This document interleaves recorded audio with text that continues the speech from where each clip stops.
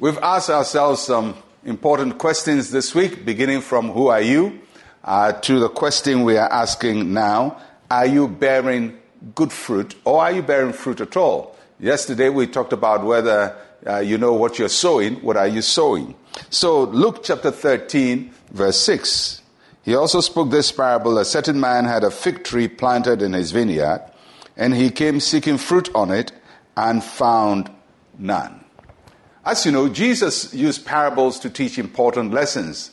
And here he's using a parable, a story, a short story, to teach an important lesson about a man who planted a fig tree, and he planted it with an expectation to receive fruit. And now he comes to the tree and there is no fruit.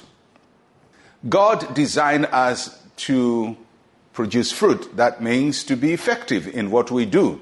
If God gives us a gift or gives us abilities, He expects us to use those abilities profitably. And even for the life that He gives to us, He expects us to use our lives profitably. And so for every action of ours, there has to be something good coming out of it.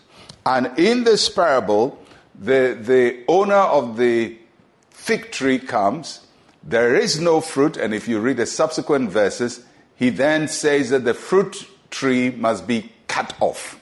And the reason is because it is wasting the land. In other words, it is wasting resources.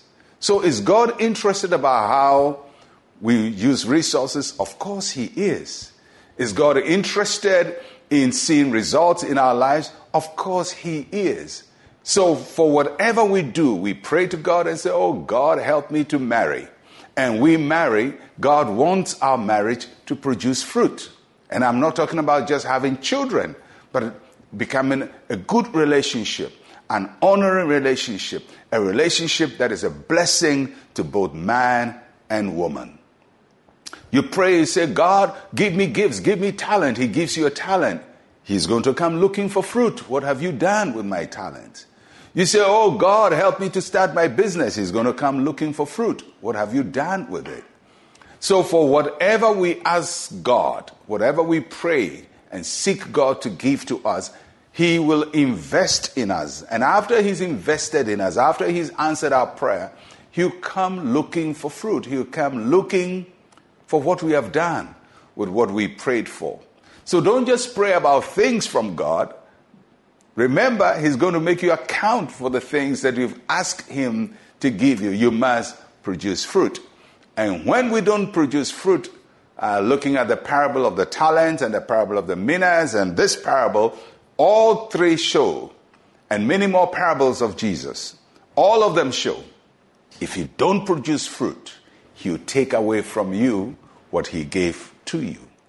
If you want to keep the blessings of God in your life, then produce fruit with them, produce results with them, use them well, be active, be hardworking, and let your life be fruitful. So this week we've answered a lot of questions, and I hope that you're going to enter the next week with a clear sense of direction to fulfill the purpose of God for your life to be fruitful, for your life to be result-oriented, for your life to give God the joy that what He has invested in you has worked out.